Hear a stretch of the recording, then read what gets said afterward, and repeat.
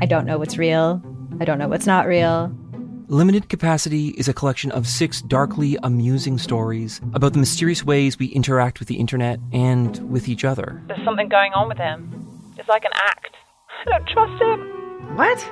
You're staring at me like I should say something, but I don't really know what to do here. That's the whole name of the game. Don't talk about how the town isn't real. You understand? Limited Capacity. Available now on CBC Listen or wherever you get your podcasts. This is a CBC podcast.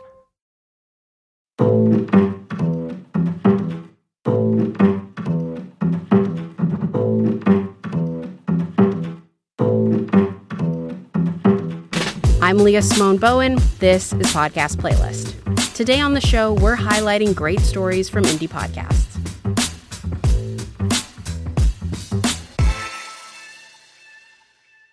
Have you ever come home from a camping trip or a hike in the woods feeling rejuvenated and at peace with yourself?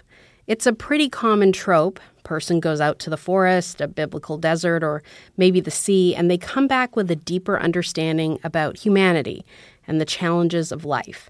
For Sarah Deely, a wilderness therapy program helped her heal from a severe bout of depression. It motivated her to turn her life around and become the outdoors woman of her dreams. But Sarah had always been an indoor kid. Sarah hated rock climbing and those weird toe shoes that are supposed to be good for your feet. She preferred long baths and air conditioning. In this episode of the podcast Out There, Sarah tells us a story about how messy and unglamorous healing can be.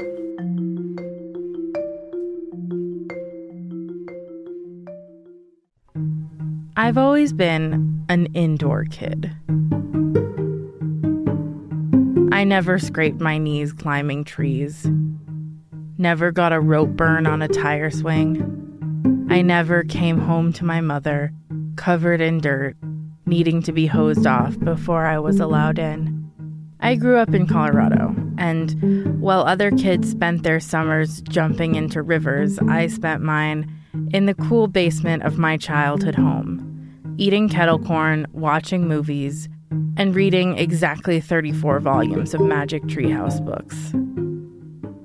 I was never athletic, always a bit chubby with no hand-eye coordination. Once, I had to write an apology note to my phys ed teacher because instead of trying to hit the softball that was pitched to me, I screamed and ran away every time. Despite the forced note, I wasn't remorseful. I was confident in my choice to stay inside. I liked air conditioning. I liked reading. I liked reading in the air conditioning.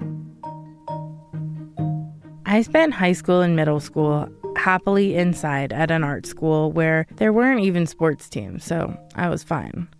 But when I started college, something shifted, and I became incredibly depressed. Every day, I would wake up very unhappy about being awake, and my whole motivation would be to make sure I could lie down. After a few years of this, I dropped out and went home.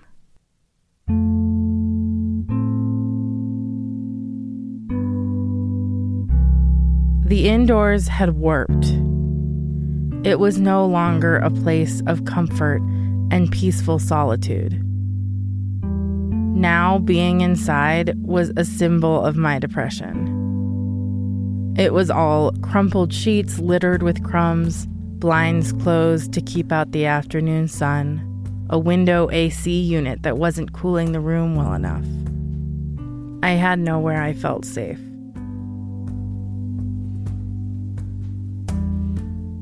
After a while of being home, it was pretty clear that I needed serious help, and a therapist I was seeing recommended I go to residential treatment. I was given 3 options. 1, farming therapy, a place where you literally worked through your depression on a farm. I guess the seeds were a metaphor, and eventually you would grow into a beautiful, functioning, happy stalk of corn. 2, residential therapy, which is similar to rehab, but it's just for depressed people. You sit in group therapy for hours a day inside a hospital-like building. Or 3, wilderness therapy, where you hiked off your depression, carrying everything on your back and sleeping on the ground until you weren't sad anymore. I chose wilderness therapy because it sounded like something my indoor kid self would never choose to do. I felt like my indoor mentality had brought me to this place, and I hated myself for that. So I went into the woods as an attempt to exorcise myself from the inside demon that had rotted my life. I remember talking to an admin lady for the program on speakerphone before I left. My mom asked how long I would have to stay. An average stay is 5 to 12 weeks, she said. You'll probably stay for 5 weeks, my mom said. I think you're just 5 weeks up. And so 5 weeks up became our motto. We said it to each other in the car on the way to the airport and on the last call I could make before I had to turn off my phone. I was 5 weeks up. I wouldn't be staying for months like the kids who really needed it. I'd be turned around in no time. In reality, though, I ended up staying for 12 weeks, a decision I didn't really have a lot of choice in. I was 20 when I went to wilderness therapy, so I couldn't be forced to go. If you're under 18, it is legal for your parents to hire people to blindfold you, stick you in the back of a van, and drive you to wilderness therapy. But for me, it was a choice I made myself. I felt empowered that I got to choose to do this really hard thing. I figured I was in the driver's seat of my own recovery, and I wouldn't have to do anything too uncomfortable. This ended up being far from the truth.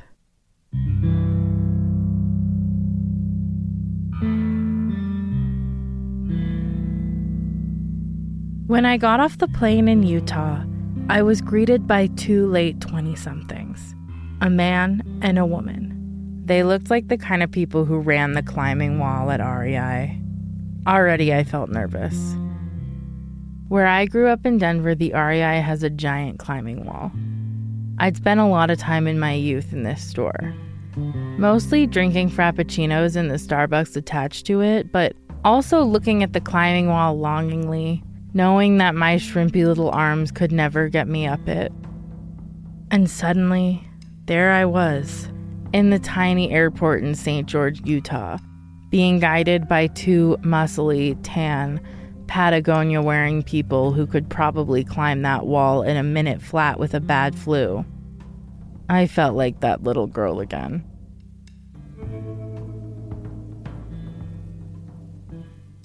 But they were nice, and they drove me to get lunch and then took me to their headquarters, which was tucked away in a strip mall and filled with brand new outdoor gear and clothes. When we entered the small building, the tone changed. We were the only ones in there. The man excused himself to the bathroom, and the woman took me behind a shelf and told me to take off all my clothes and squat. I hated the moment where she had to look at my non-athletic, plushy body, scanning me for hidden drugs. I exhaled. Then she handed me brand new clothes. Tan cargo pants and a bright orange t-shirt. We got in the car and drove to the edge of town, where they blindfolded me with a bright yellow bandana. Sorry, they said, tying the knot around the back of my head. This is just what we have to do. We drove for what felt like hours through bumpy, dusty dirt roads until they parked and walked me, holding both of my hands, through an uneven patch of desert. I realized I was walking towards voices. The voices seemed to be making dinner. One voice noticed me. Another voice, deeper, told the first voice to stop noticing me and keep making dinner.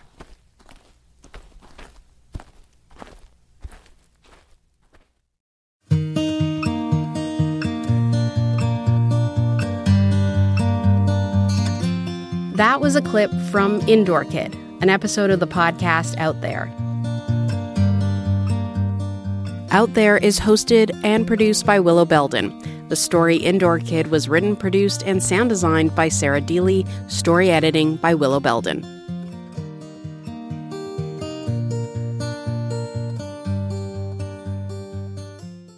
Our next podcast poses a really interesting question. Can the power of voice lead to a deeper connection? I'm from Canada. Raised by a single mom. Have an older sister. She's my rock. She's my everything. How do you travel as partners when one person makes significantly more than the other? What is your perspective towards polyamory or open relationship? Yeah, that's a rough topic. Sex. That was the last thing I wrote down. Yeah, lots to say here. Those are the voices of some of the participants in the podcast Nice to Hear You. It's an audio-only matchmaking experiment based on the exchange of voice memos. Host and creator Heather Lee was in a dating funk when she came up with the idea, and in her experiment, there are no names exchanged, no pictures, and no direct contact between the couples. The only way they get to know each other is by sending one voice memo a day for 30 days. Here's Heather with more on how she developed Nice to Hear You. So I thought, what if I made an alternative? In one of my Googling rabbit holes, I came across research that said we find people with whom we share an emotional connection as more physically attractive. So this made me wonder, what if I reverse the order of how we become attracted to someone? Emotional connection first, then physical attraction.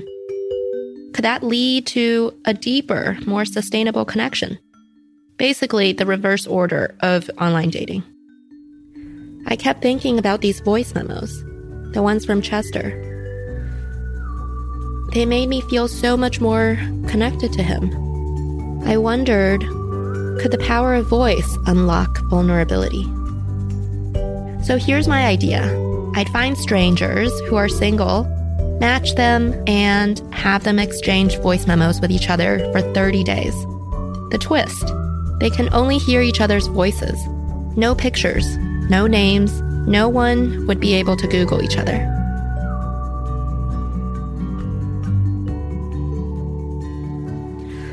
Nothing seems normal these days. Going to the grocery store is an event. I only get dressed to get the mail. I haven't touched anyone in over a month. Nothing requires me to go outside.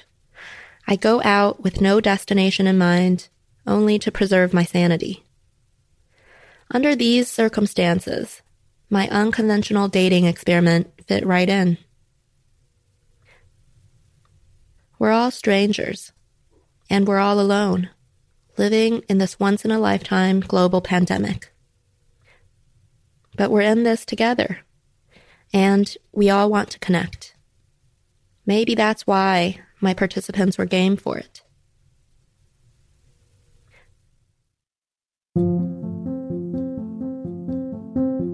I named my project, It's Nice to Hear You. So I decided to test out my idea. I set up a janky Google form with a few basic questions like age, city, occupation. The most important one is the last one. What have you learned about yourself in quarantine? This question was required to be answered by uploading a voice recording. A couple friends shared my form on their Instagram. The very next day, on a Thursday afternoon in late March 2020, I received my first response from a total stranger.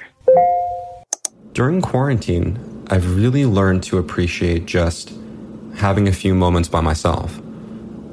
It's nice to be able to take time to pause and reflect on where you are, what you're doing, or what the next thing you need to accomplish might be without interruptions and without, any kind of distractions. So while I miss people and I miss being around those social environments, this has definitely been a really good reflection period and a chance to kind of learn more about what I appreciate and just value time to just be quiet and to reflect and to think about who you are and where you're going. So just having to be constantly busy, busy, busy. He just sounded so sincere and familiar. I didn't know anything about his physical appearance, yet I liked him. immediately. All of my single female friends wanted to date him. But why? In the animal world, birds and other mammals have long been known to advertise their physical characteristics based on how they sound through their mating calls. This is also true in the human world. Biologically, we find people more attractive because we're drawn to physical traits that signal strong health and reproductive potential. But what about people who sound attractive? Researchers from University College London asked heterosexual women and men to rank a bunch of different voices. High-pitched female voices and deep male voices were deemed the most attractive. Men who have a deep voice and a touch of breathiness, this whispery, murmuring quality, were deemed even more attractive. So somewhere deep in our subconscious, guided by our biology, the way someone sounds may also be influencing who we find attractive. So back to this mystery guy. Maybe subconsciously it was his breathiness that caught our ears. But consciously, I think it was because he showcased feelings. Pretty soon, I got more responses. The others were equally thoughtful and intimate. So maybe this experiment is going to work. People actually signed up and wanted to meet other people this way. These are real people, not on a reality TV show. Real people in real life. These people who filled out my form are strangers, but when I listened to their messages, it sounded like they're only speaking to me. It transported me, and I felt connected. So, this is how I found my quarantine calling. Being the type A organized matchmaker that I am, I came up with a plan. So I match the participants with each other, and they are given the opportunity to exchange voice memos with their match for 30 days. There's no direct communication between the pairs. They send and receive everything through me. They can only communicate with their match by sending voice memos. There are no names. Everyone chooses a letter to ensure that no one can Google each other. There is no disclosure of any personally identifiable information. After receiving my very first response, I spent the better part of April creating a website, improving my application form, and trying to find single people on the internet. There are over 30 million people using dating apps in the US, 2/3 of whom are under 45. There is already a loneliness epidemic, and we're all stuck inside now. How hard could it be to persuade some of these lonely single people to participate? I looked for people ages 25 to 45, and I decided on getting 100 singles. I figured this would be enough to buffer for drop-off. 100. A nice, round number. But it turns out I totally underestimated the challenge of finding single people to participate in an anonymous matchmaking experiment. Lots of things I tried, like Instagram ads, Craigslist posts, got banned. But eventually, I started to receive submissions. I'm an only child. My parents shared custody of me. I was 11. I wound up graduating with a degree in psychology. But I quickly realized a minor in architecture. So fashion was kind of where I ended up. I had a problem. I had way too many women. This is interesting because on most dating apps, men outnumber women by a lot. The stats are a bit gray depending on the app and geography. But when it comes to the US, a conservative estimate is that there is 1 woman to every 3 men on most dating apps. At this point, I have about 4 women for every 1 man.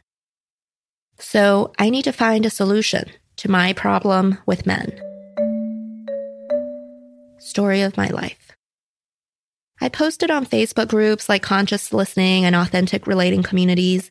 I tried to catfish guys on my personal dating app profile and maxed out my right swipes until I got banned. It was worth a try. I asked my male friends about what accounts they were following. You open up my Reddit account. Alphabetically, the first one is 90 Day Fiancé. That's a very important one. Oh, aged like wine and aged like milk. I reached out to those accounts to see if they can share my experiment so I can get in front of those elusive men that I need. Let me check out my Instagram accounts. Long Island memes. That's embarrassing. Something that's just called Moist. Cities by the slice. Everything is terrible. 666. A bunch of different slices of pizza. I even found someone whose full-time job was to recruit single men for a matchmaking company to help me out. Eventually, I did get 100 people, including single men. That was It's Nice to Hear You. It was hosted, written, and produced by Heather Lee. Their team includes Morgan Foose, Katya Stepanoff, Jesse Carey, Camila Kerwin, Max Miller, and Stephanie Fu.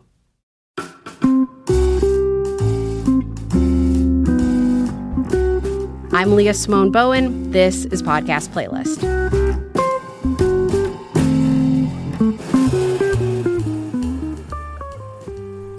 Some of the hardest promises to keep are the promises we make to ourselves. You know the ones.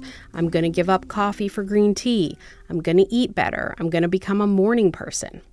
But when Shannon Cason made a promise to himself, he decided nothing would stop him. What was that promise? Well, he decided to run a marathon, even if he had to crawl across the finish line. In this clip from his podcast, Shannon Cason's Homemade Stories, we'll hear how the marathon went. Oh, and I should mention that Shannon has a bit of a fear of marathon runners. He thinks they might be aliens trying to suck him into their alien orgy-having lifestyle, just to give you some context. Let's take a listen. Yeah, I took my mom to my first marathon. It's like this. Wherever I go, anywhere special, I think of my mom. And my mom being there will ensure that I don't get lured into any crazy marathon cult orgy activities. I know something more is going on than the running with these alien-like people. I know it. We drove from Detroit to Columbus. Short drive. And the marathon was going to happen the next day. Columbus is actually pretty nice. At least the area we were in. As soon as we got to Columbus, I checked into the hotel, I unloaded everything, including my mom, and I left to make it to the marathon orientation for a pre-race spaghetti dinner. There was a lot of old-faced people slurping down pasta, kind of disgusting, but I joined in too. I'm all in. I'm just not doing the high stamina, alien sex weirdness that's going to go on, but I'm running the marathon. I went back to the hotel afterwards to rest, hang out with my mom for a little bit, and get a good night's sleep. Next day was race day. I got a late start the day of the race, so I darted out of the hotel to make it to the starting location in time to run. I'll be back, Ma. A few things I wasn't informed about, or I didn't pay attention to.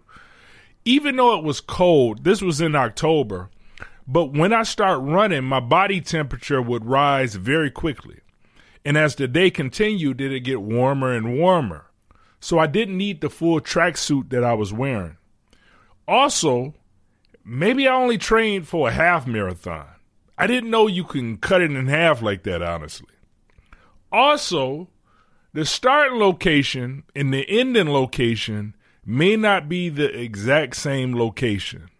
I parked in the first open space I found and actually ran to the starting line to start on time. So when they shot the gun to start running, I was already tired. Mile 3. I was burning up in a Nike tracksuit.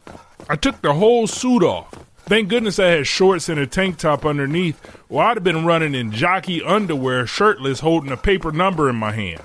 I just threw the suit to the side of the road, a donation to somebody. Mile 10. This was the gist of my training. If I was training for a 10-mile run, I won.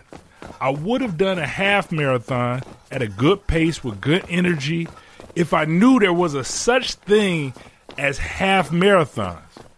Everything after mile 10 was total willpower with Peter J. Daniels screaming in my ear. Even if it hurts, especially Mile 15. I saw the people who were done after their half marathon, and I was extremely jealous. I was deaf, running. My calves and thighs were cramping. I started to run, walk, hobble, walk, crawl. Mile 20. At this point, I was running in the afterlife. I didn't understand how I was still standing, much less moving. How the did Oprah do one of these? I know I'm in better shape than Oprah.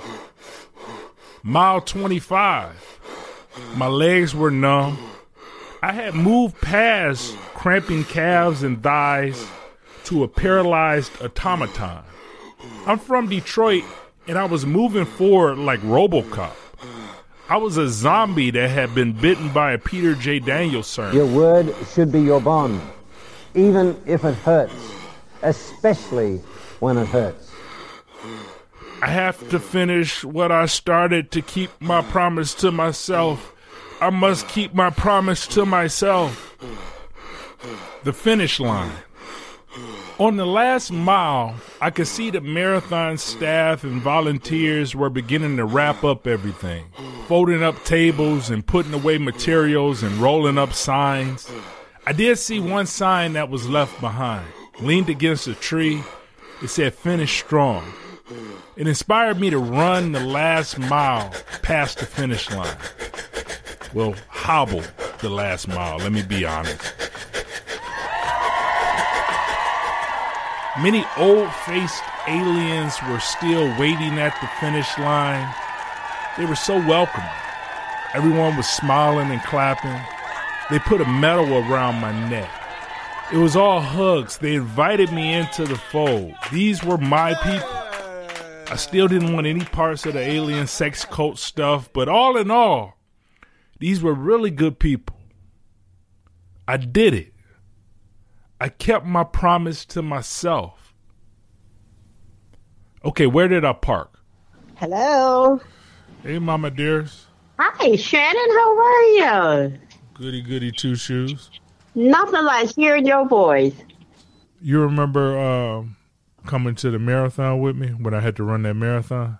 I sure do. How could I forget? We were in Columbus, Ohio, at a little, one of those malls. The whole reason I brought you was so you could kind of watch me after the marathon, because they say you need somebody to kind of watch you, make sure that you, don't have cardiac arrest or something like that. And where? Yeah, but I didn't know. I didn't know that's what I was supposed to be there for. Because I came... I thought I was going on a little variety trip for myself. Because when I came back from the marathon, first I couldn't find my car. I couldn't find in the marathon, and I couldn't find my car because it didn't end where I started, and I had ran to get there. So I finally found my car. The people helped me find my car. Which took forever. Yeah. They helped me find my car. Found my car.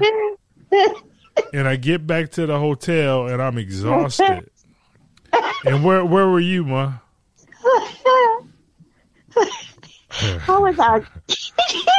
I was literally out shopping, having a ball.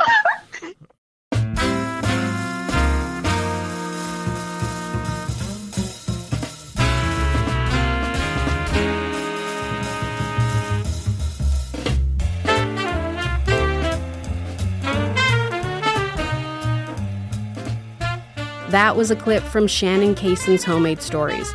The show is created, hosted, written, and produced by Shannon Cason.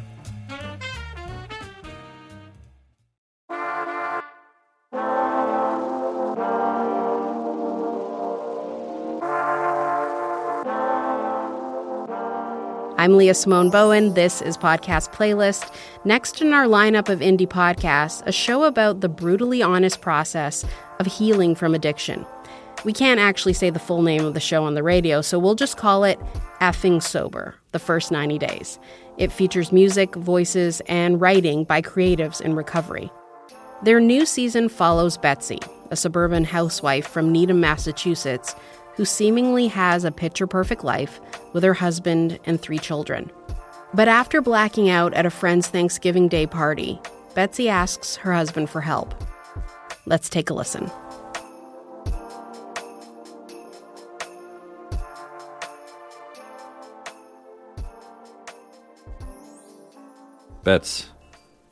Betsy.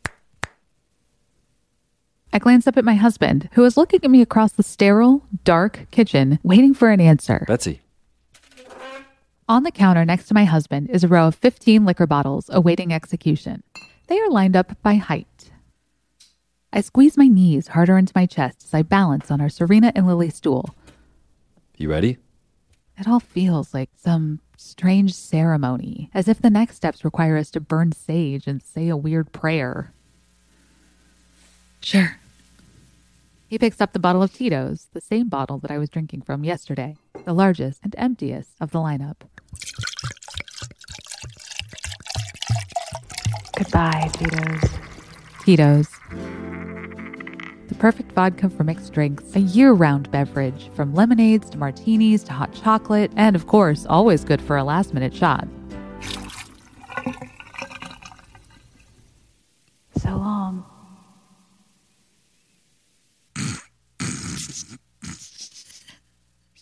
I realize I'm witnessing the love of my life. What?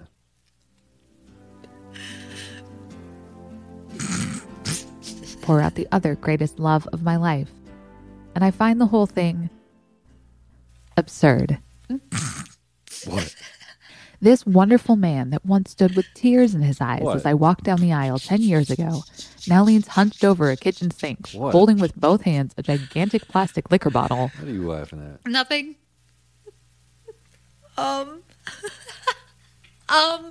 You okay? Yeah.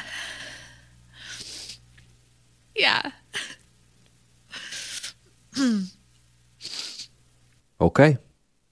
One down. He takes the now empty bottle of Tito's and marches it to the end of the line.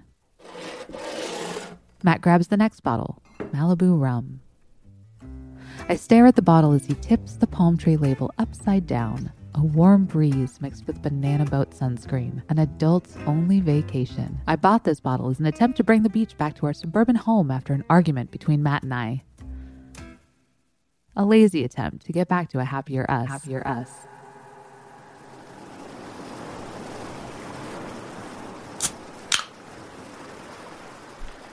Cheers to 10 years, babe. And, I think we need another round. I'll be right back. I can feel a warm Bermuda sun on my face and the buzz of my first drink settling in. Right before taking off towards the beach bar, he kisses me, making his blue eyes light up. 10 years of marriage is a long time. Yet, getting back to moments like this, getting back to us, makes my belly tingle. Baby, I need to slow it down just a little. Take my time. But I had this plan for as long as I could remember. And here I am, living my literal dream. By age of 10, I had all the details mapped out, right down to the beach wedding and sequined gown with large, puffy sleeves. My husband would be a cross between Tom Cruise from Top Gun and Rob Lowe from Youngblood. I needed to marry young so I could have kids young, 3 kids to be exact. Having kids young would be easier on my body. And I was going to be a cool, hip mom. Matt was on board with creating the life I had always imagined.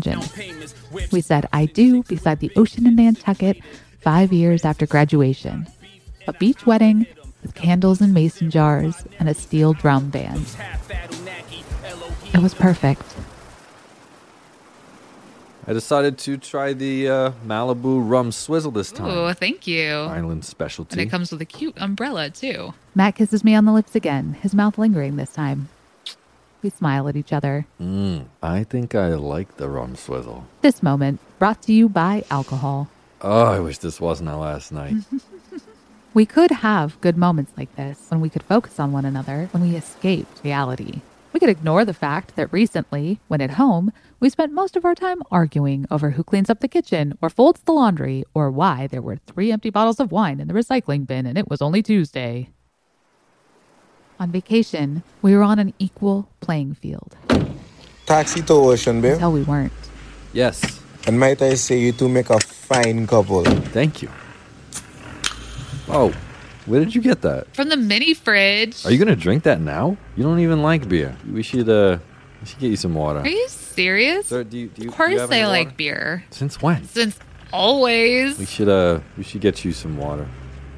Wait, you were just drinking with me like 2 seconds ago back on the beach. Matt was the first one to order afternoon cocktails on the beach earlier today. Yesterday, he brought me a mimosa to my pool chair for breakfast. We've spent lazy afternoons in bed in a booze-filled haze having more sex than we've had in years. Yeah, but Betsy...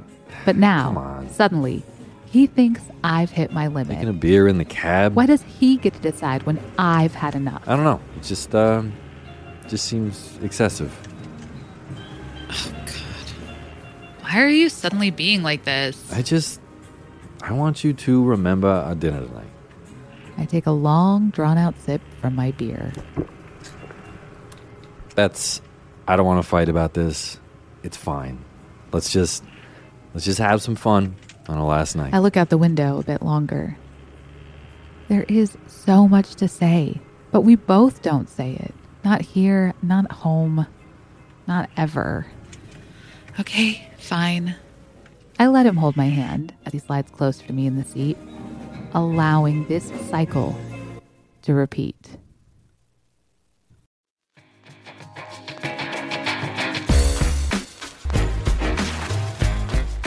That was a clip from the latest season of Effing Sober, The First 90 Days, from Somehow 9 a.m. Productions.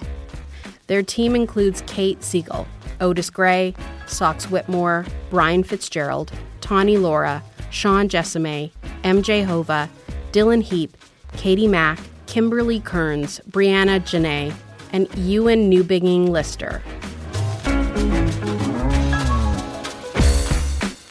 This is Podcast Playlist. I'm Leah Simone Bowen.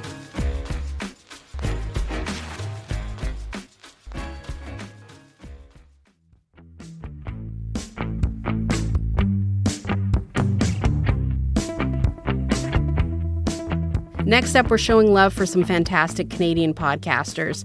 Coming to us from Toronto is This Isn't Therapy, a podcast about all the stuff people are talking to their therapists about. Each episode, social worker and psychotherapist Jake Ernst and filmmaker Simon Pollock demystify therapy concepts and apply them to real-life scenarios. This episode was prompted by a listener who felt that their friends didn't value them. And in this clip, Jake and Simon unravel the concept of mattering. Have a listen.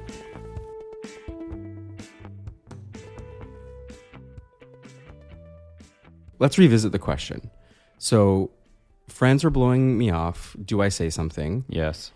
To me, this does surface that question of mattering, right? And I think it kind of brings up that definition of mattering, yes, which I would define as mattering is basically just a feeling or a sense of meaningful significance. Mm-hmm. And I think a lot of us know already kind of what that feels like and what that feels like to matter. Yeah. But I don't know a lot of us can connect it to our life experiences. What do you think?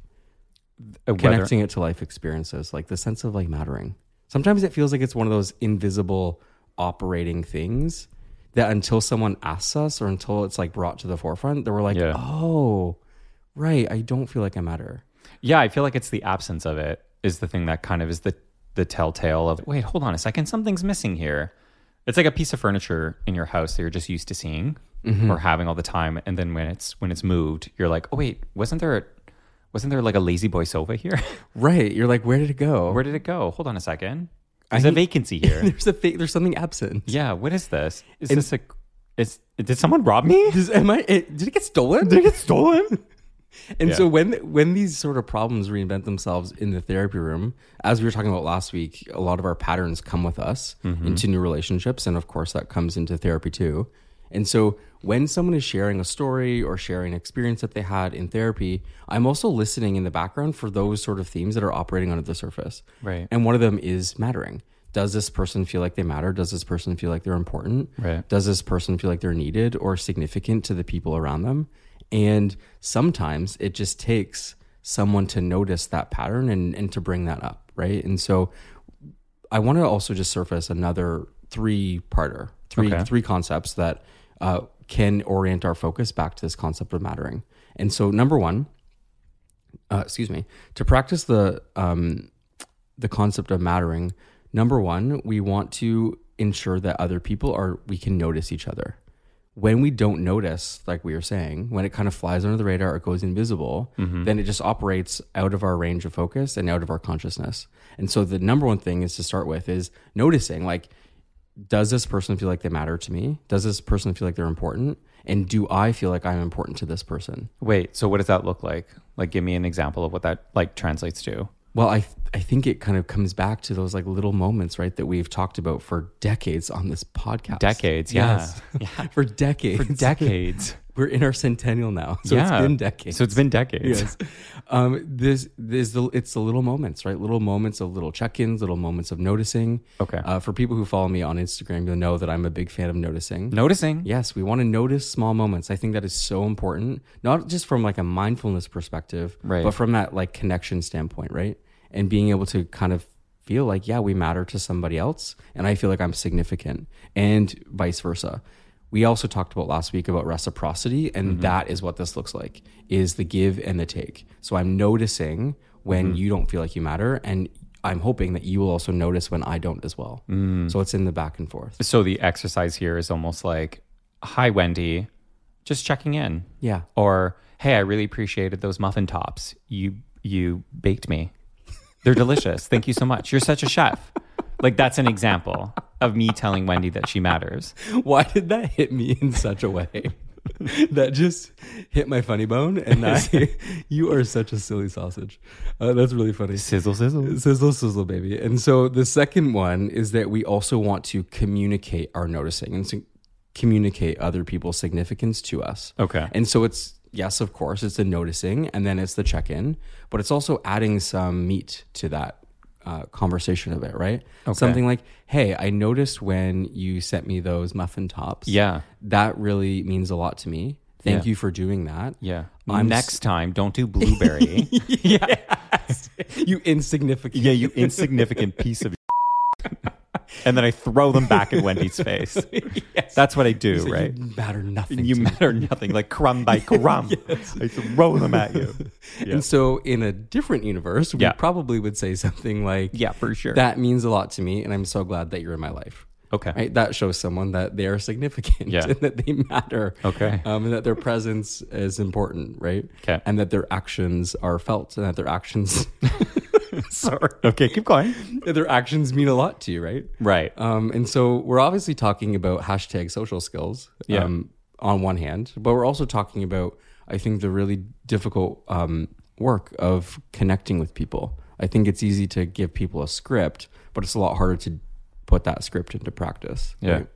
I feel like there's also like a vulnerability that goes into admitting that someone impacted you. Mm-hmm.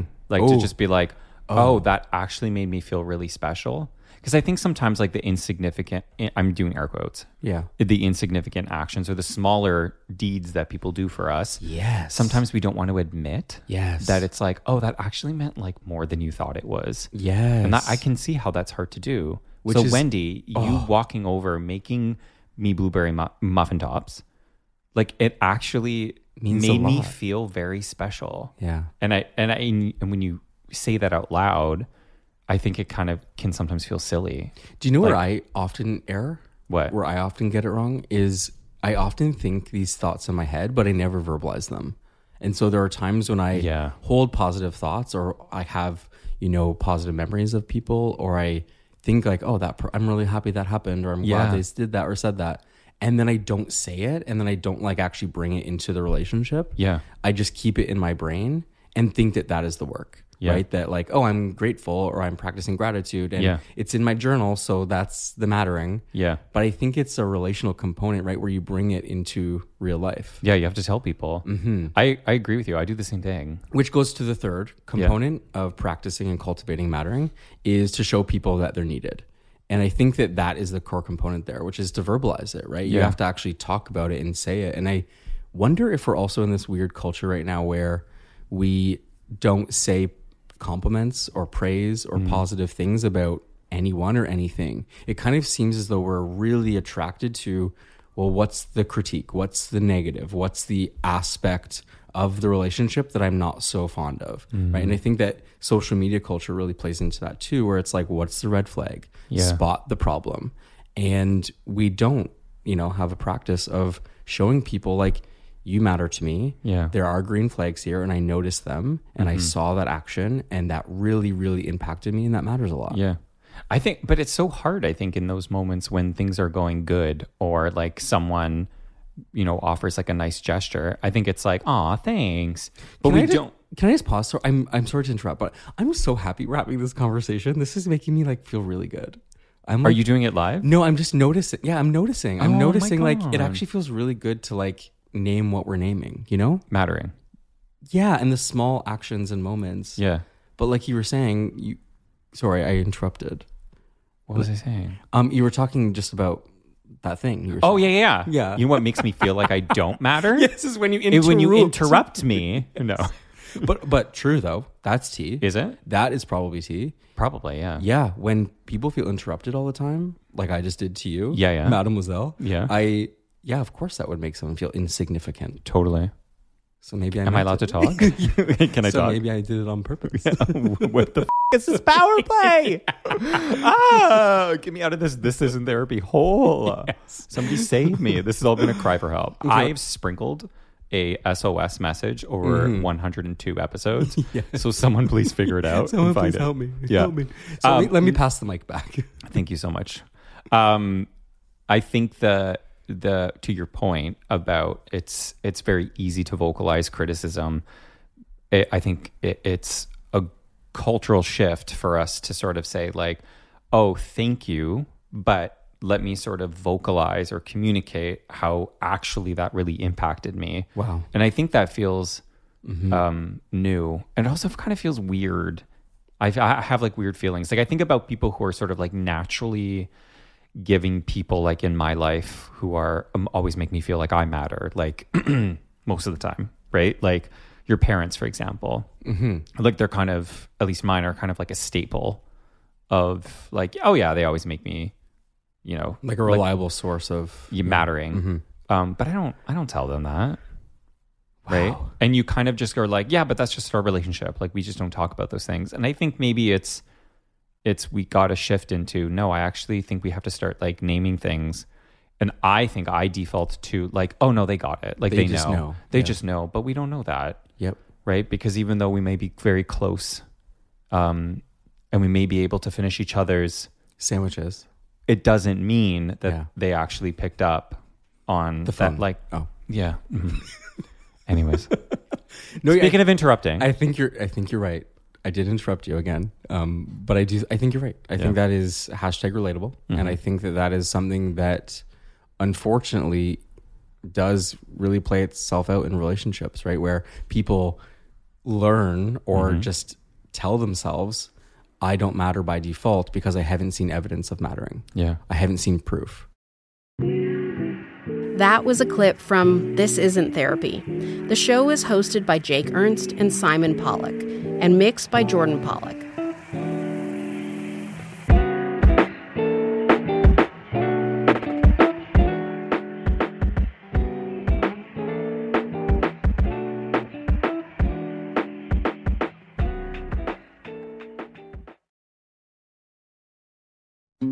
Hello, I'm Jess Milton.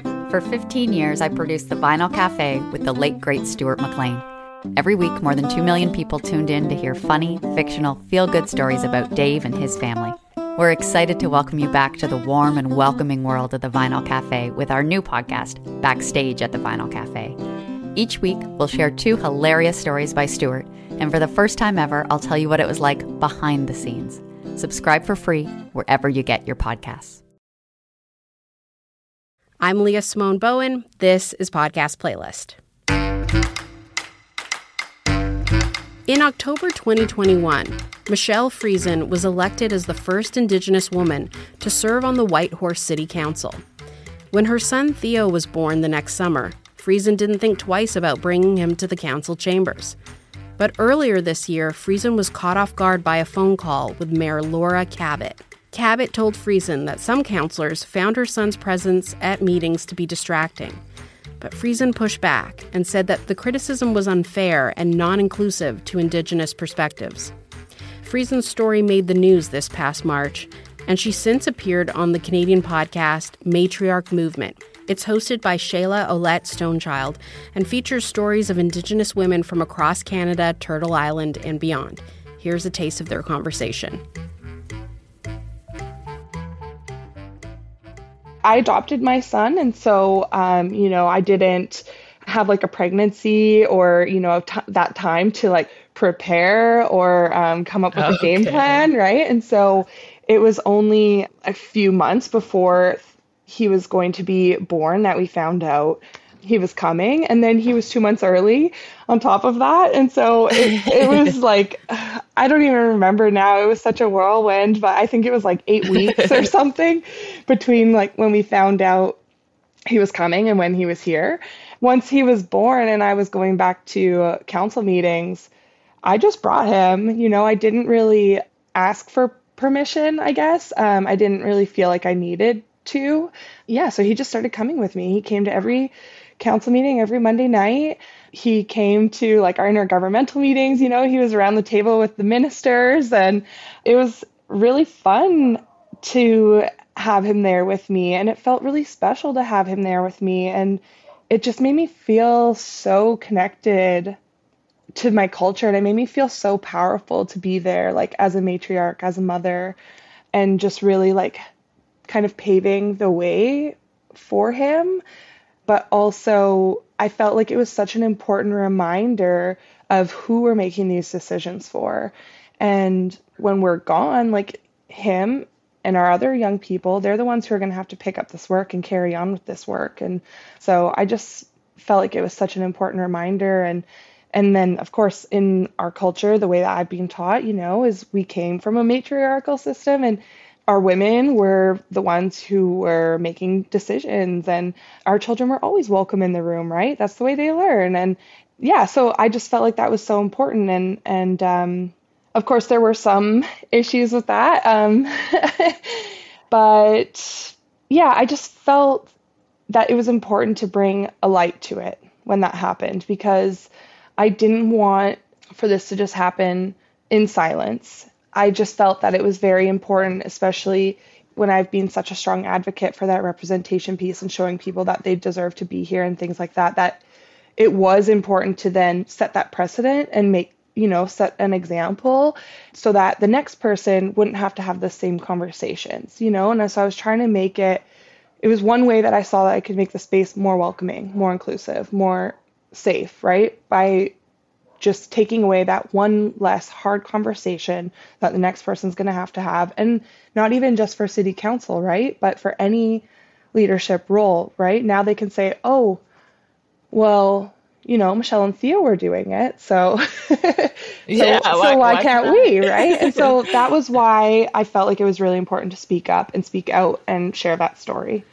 Yeah, no, I think it's also really important as kids, like as youth, like you had mentioned, like being in an environment and just witnessing what goes on. Like you never really know how that's going to impact your child. Like maybe he's going to come on to be the next city council. Like you never really know what he's going to do with that. And I think it's inspirational to also see that represented within city council. I think, do you know Larissa Crawford?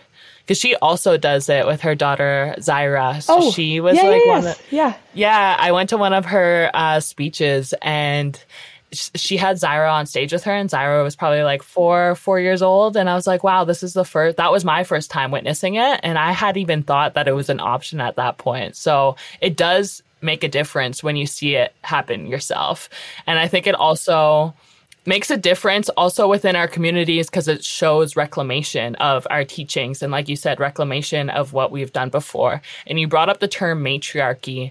And I'm so curious, like how you would define the word matriarchy to yourself. Like what does being a matriarch look like to you? And who are matriarchs that you're currently inspired by? Oh, geez. I think like I used to kind of think of a matriarch as like a mother, but I think just through my leadership journey and just speaking with others and seeing how inspiring people around me can be, I think like my definition of matriarch has really changed a lot. being a matriarch is more just bringing people together, creating that sense of community, lifting others up around you. You know what, actually? Somebody, a local artist here, did a gallery. They have a gallery at our cultural center right now. It's called Matriarchs. And they put into words so well what I've been thinking for such a long time.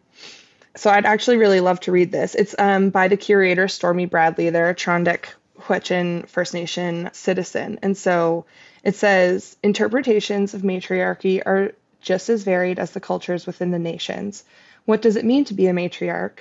In a broad Indigenous context, a matriarch isn't necessarily a mother. It is someone in the community who has taken on the role of nurturing and supporting the youth, as well as maintaining cultural practices and knowledge. Matriarchs are mentors, mothers, sisters, aunties, trans or two-spirit leaders, artisans, and friends. A matriarch is someone who becomes directly a part of the intergenerational stream of knowledge which is passed from individual to individual. They are both the stream of knowledge and the carrier. That's so beautiful. I know, that's it's also how beautiful. I view it. Yeah. Obviously, you think of motherhood, but then you also think of like giving back to your community, and also that word that you used at the beginning, nourishment, like nourishing others. Yeah. That's how I think of it too. Yeah. Yeah. Thank you so much for sharing that. Of course.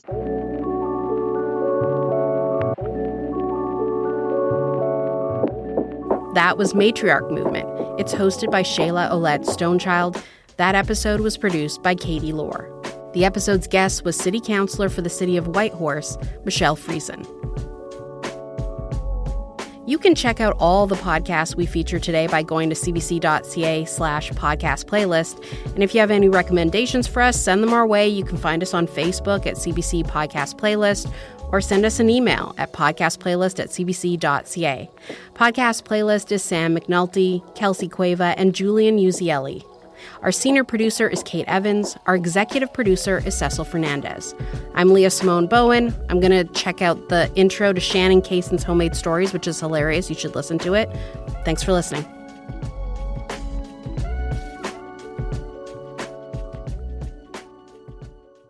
For more CBC podcasts, go to cbc.ca/podcasts.